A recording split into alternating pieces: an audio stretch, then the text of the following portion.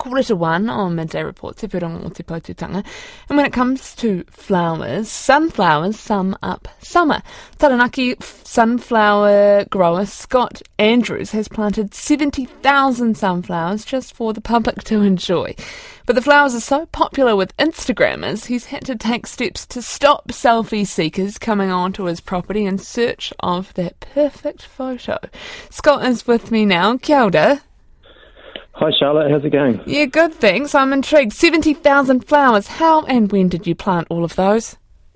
So we planted those on the 2nd of November, and within a week we had a bit of a bad run actually. The slugs come and ate a lot of them, so our crop was pretty patchy.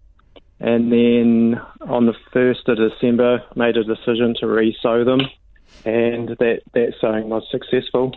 So normally the field would have been open a couple of weeks ago, but because of that hold up, we sort of held off with it. Yeah, so tell me how this works. You're open to the public, but not open all the time for, your Instagram influencers standing in the sunset, perhaps? Yeah, no, we're opening on a Friday, Saturday and Sunday, and just 10 a.m. to 3 p.m. and just keeping it simple, really. So if people want to come out, a lot of the people that do come out are families, and they're family orientated, so they sort of get up in the morning and pack the car up and then come out. Tell me about the steps that you've had to take to stop people just wandering in.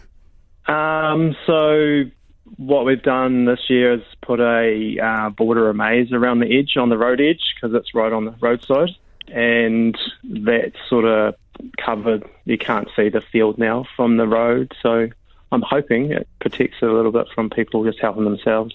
Yeah, do they come in and pick them as well?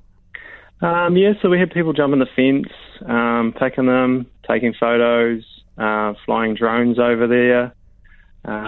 Just all that kind of stuff, really. And it is private property. My goodness, I'm sure it is very beautiful, though. Thank you very much. Scott Andrews there, a Taranaki sunflower grower with 70,000 sunflowers.